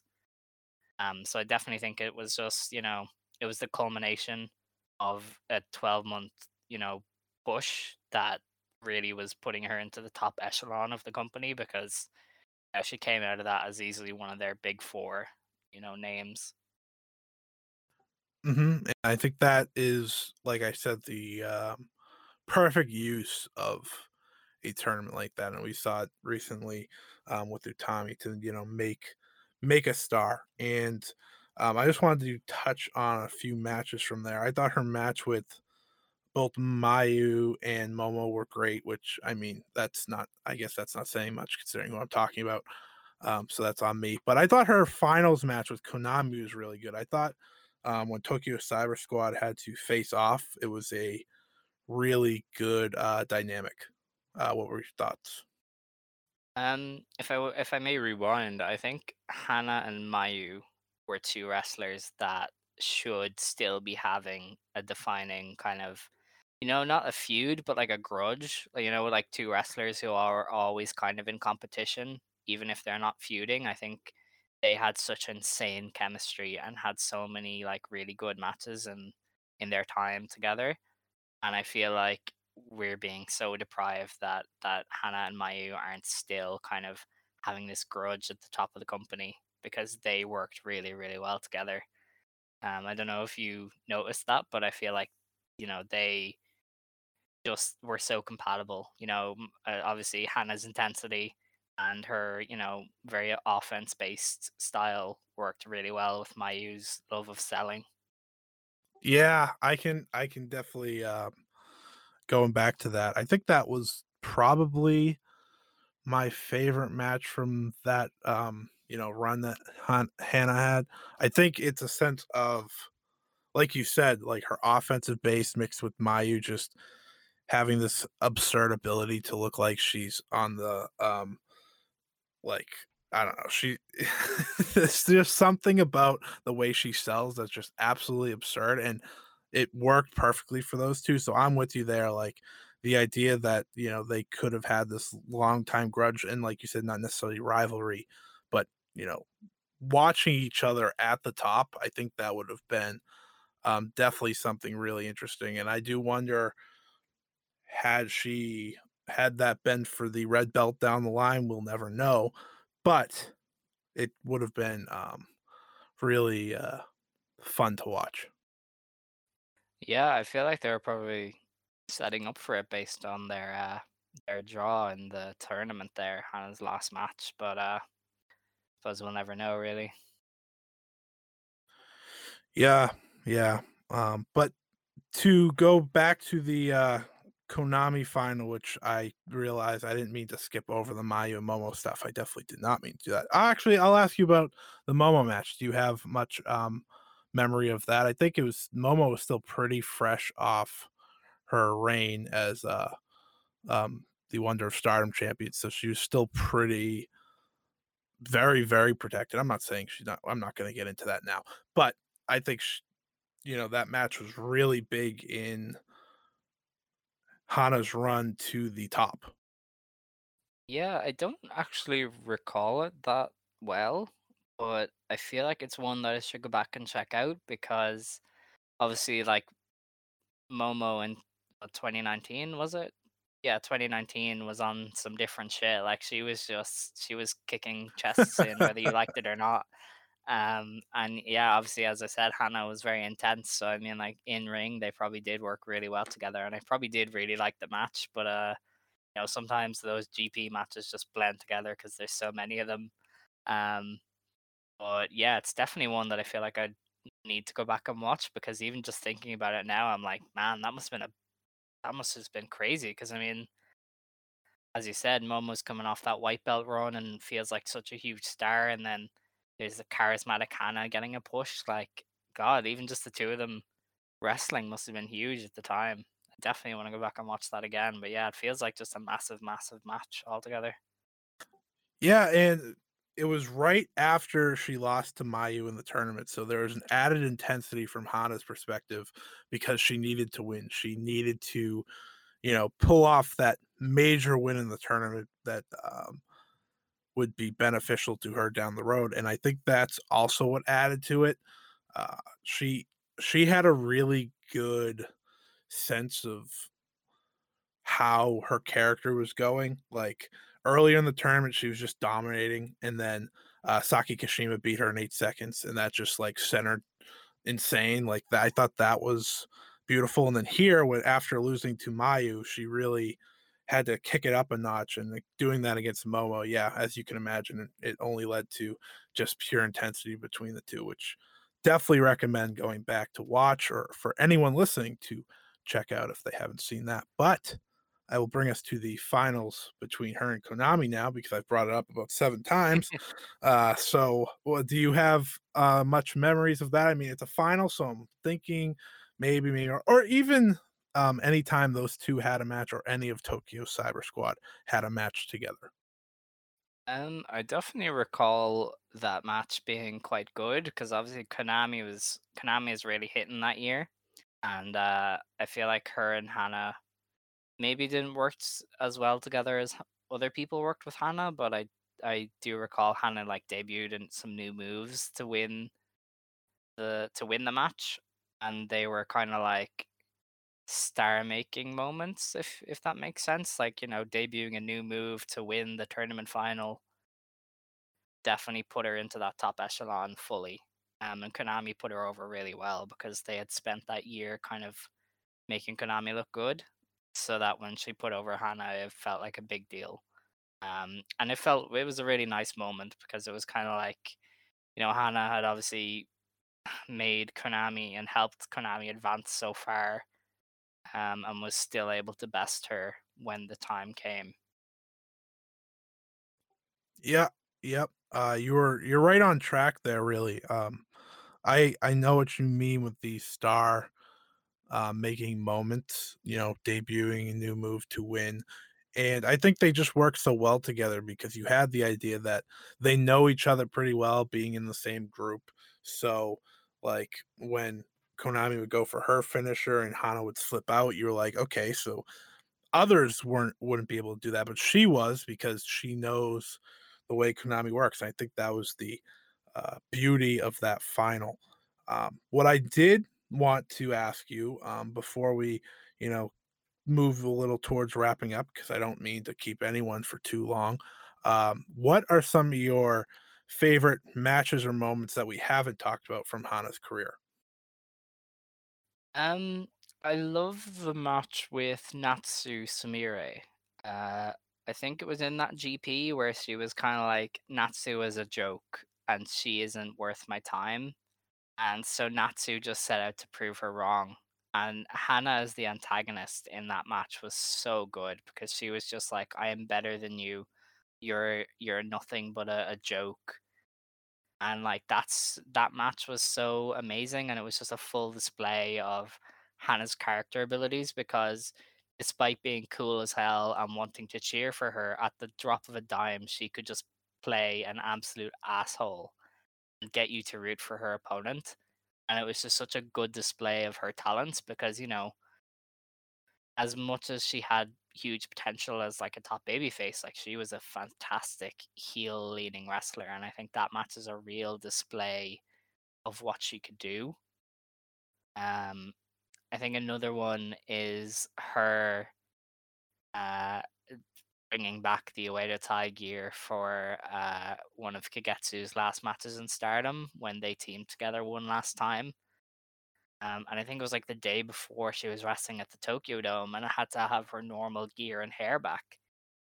But she still went and she dyed her hair black like it was in Ueda Tai, and she had the old Ueda Tai gear to celebrate with Han or with Kagetsu one last time. And their moment after that match is so special. Like just them hugging and showing respect to each other is something that I'll never forget. Um, and another match is the match when Tokyo Cyber Squad won the Artist of Stardom titles. I love that one. It's a match that I never see talked about, and probably just it wasn't as good as I think it is, but I adore that match. I remember Mayu had like a bum knee throughout the entire match, but like it was fantastic. Like Tokyo Cyber Squad worked so well to work around her limitation, and Mayu gave one of the best performances of her life. And obviously, as I said, Mayu and Hana had such incredible chemistry, and that match was one of the starting points of that for me. But yeah, I mean, I could almost go on for days because there's so much great stuff that Hana did. But I don't want to keep you too long. Well, there's no limit to how long you can go, but I will touch on what you did say first before Mhm. we continue. So I should have brought up the Natsu match because I think that was definitely one of my favorites from watching that tournament because Natsu just gets in the ring and goes right at Hana. And like you said, she played the heel very well in that because I think she was laughing or like, just giving like a smirk when Natsu was coming down to the ring and then she just went right at her. It was kind of like, how Oedo Tai just attacks before every match now. Like that is exactly what Natsu kind of had to do because like their feud from Hana turning was just so white hot. And I thought that was great. The Kagetsu teaming, I have watched that on my own. That is also pretty magical, especially because she went all out for it. Like you said, she returned into her Oedo's tie look, which I believe you said was the day before the Tokyo Dome. Yes, Yeah, it would have been around that time anyway. which is just like crazy because I mean, having to dye the hair, yeah, that's just extra work that I can appreciate. And then the artist win. Um, it's funny you say Mayu gave the performance of her life. I think that's a um, real credit, especially coming from you because you've definitely seen a lot of Mayu's matches. I have not seen this match, so it's one that I'm going to probably go check out this weekend because that sounds like a fun one, but definitely something I was cool with touching on. You can keep going with matches. I am all ears, my friend. I mean, I think it'd be silly not to mention her last match ever. Her and Mayu in the Cinderella tournament. Um, Obviously, two of the best in Stardom at that time, two of the top names in Stardom, and obviously, given it's the Cinderella tournament, they had the 10-minute time limit, so they just went out there and had an absolute sprint and one of the most memorable finishes ever when Hannah put in her submission finisher on the top rope, and they just took a fall to the floor and had the double elimination. It was such a memorable and creative finish, to cap off a good match. And I think if there's ever going to be, if you're a wrestler and you're gonna have your last match ever, you might as well have it be a great match with the ace of the company. I think it'd be silly not to mention that as one of Hannah's finest. It was such a great match, and it was such a great one to go out on. As unfortunate as it is that it had to be her last match, it was a great one, and it. I don't know, I don't know how to finish it up without rambling, but it's just nice that she got to go out on a really good match. Yeah, and I think Hana was really good at the sprint style from what I've seen at least. When I say sprint style, I mean like you have this time limit like in Cinderella, and you just go 100% for all of that time. And I've seen that finish, like you said, it's just such a brilliant finish in a sense that Mayu was the champion at the time, so that just adds to it. Taking her out, both of them falling and, you know, eliminating each other. I think, like you said, it's really sad, that it had to be her last match, but in a sense, it's a very good last match, like you said as well. Like it's really, I understand like why you aren't trying to ramble on or something there because it's really hard to find the words to fully explain that, but you make a great point where that is definitely a match anyone should watch because it really helps show the greatness of really both of them. hmm Um, I think another one that if people haven't watched, and I think this might be up for free, is her getting to wrestle at Madison Square Garden, for Ring of Honor. I think that venue just seems to hold a lot of prestige with the Japanese wrestlers. Like I know Mayu Itani was ecstatic to, go into that show as a champion. And just, the fact that Hannah got to wrestle at such an iconic wrestling venue at least once before she passed is such a nice moment to see. She got to do it with Kagetsu. Obviously, they were on opposite sides of a tag match. So, I mean, her and somebody who was so integral to her career getting to wrestle each other at Madison Square Garden is such a lovely moment to go and see. And I'm so happy that she got to experience that. It always amazes me how much Madison Square Garden means to almost really any wrestler, I would say. Like, no matter where you're from, Madison Square Garden's kind of like one place you dream to wrestle. So I'm with you there. Like, just it doesn't really even matter like how the match went or who she faced. Like, the idea that she got to compete in that is worth checking out itself. Definitely. So my last question for you, which is kind of a loaded question, but I thought of it in my last interview with this, and I'm just gonna run with it. In your eyes, what will be the lasting legacy of Hana Kimura?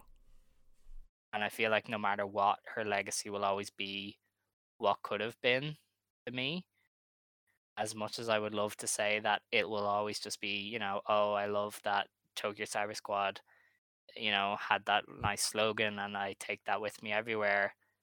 I think it's the unfortunate reality for me anyway, is that I will always think of her and I will always think of she's the biggest what if in wrestling. And maybe that's not how I should see it. Maybe I should look at her beyond just being a wrestler. But I don't know. I think it's just hard to see it any other way when such a young, talented performer has everything taken away from them like that.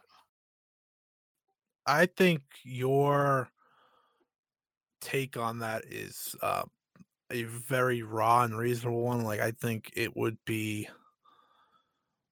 um, incorrect to not look at what could have been, and I totally agree with everything you said there. The only thing I will add personally for me is that while yes, she should have been on the top of the wrestling world, I think her lasting legacy is also this.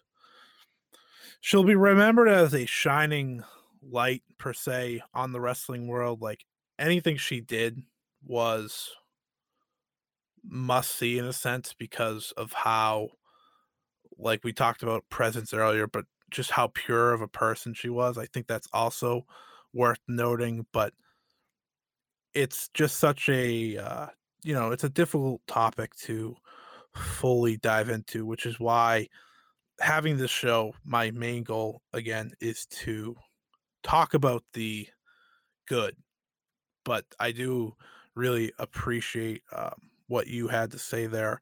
Uh, is there any final thoughts you have about Hana Kimura's career, what she means to you, anything like that? Um, I think Hannah will always have an impact because she taught me to really appreciate what my favorite wrestlers are doing while they're doing it. I think her being taken away was a real shock to the system that made me realize that your favorite wrestler can and will go at any moment, and you have to appreciate them for what they are when they're here. Um, and I also just think that I really look forward to celebrating her with the memorial show that Kyoko is putting on, and I hope it's an event worthy of Hannah because she was such a special human that we should all strive to be like. That deserves a celebration, and an excellent celebration at that. So I hope that however the memorial show turns out, that it is befitting of who she was as a person, and I hope that I never have to deal with a situation like that again. I hope none of us do because it hurt everyone for a long time, and Yeah, I just hope that, we all learn to appreciate our favorites while they're here, and to make sure that the wrestlers we love know that we love them while they're active and while we can still give them their flowers. Perfectly well said. I think anytime someone on Twitter or anywhere, sends credit or love to any of their favorites, I think that is something that I appreciate, and I think a lot of it does stem to this, like you said. But I agree. I think that memorial show is going to be very special, especially it's being done by her mother. I can only imagine it's going to be a tough show to watch, but we're celebrating the life of Hana. I think that's what's most important. So I do. I look forward to watching that as well. But Alex, thank you as always for coming on. I hope this was a fun little conversation to break away from current day wrestling. When I say fun conversation, I mostly mean the beginning, where we got to talk about the Stardom draft and all that, and talk about the greatness that was Hana. And she will certainly be missed. But thank you. Oh, thanks for having me. I'm glad I got to do it, and I hope that something I said can resonate with people. That it'll help them out maybe. But yeah, I just happy to help celebrate her. Thank you.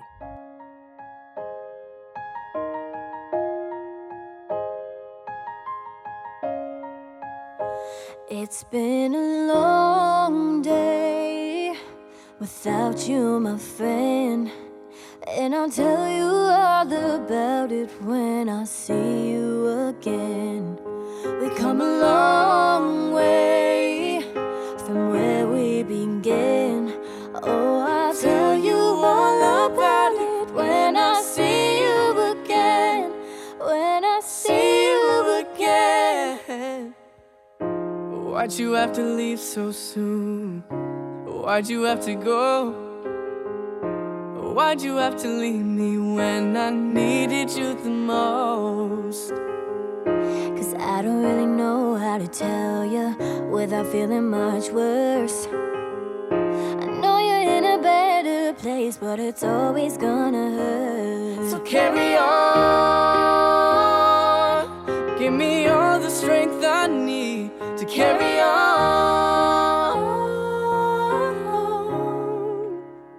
It's been a long day without you, my friend, and I'll tell you all about it when I see you again. We've come a long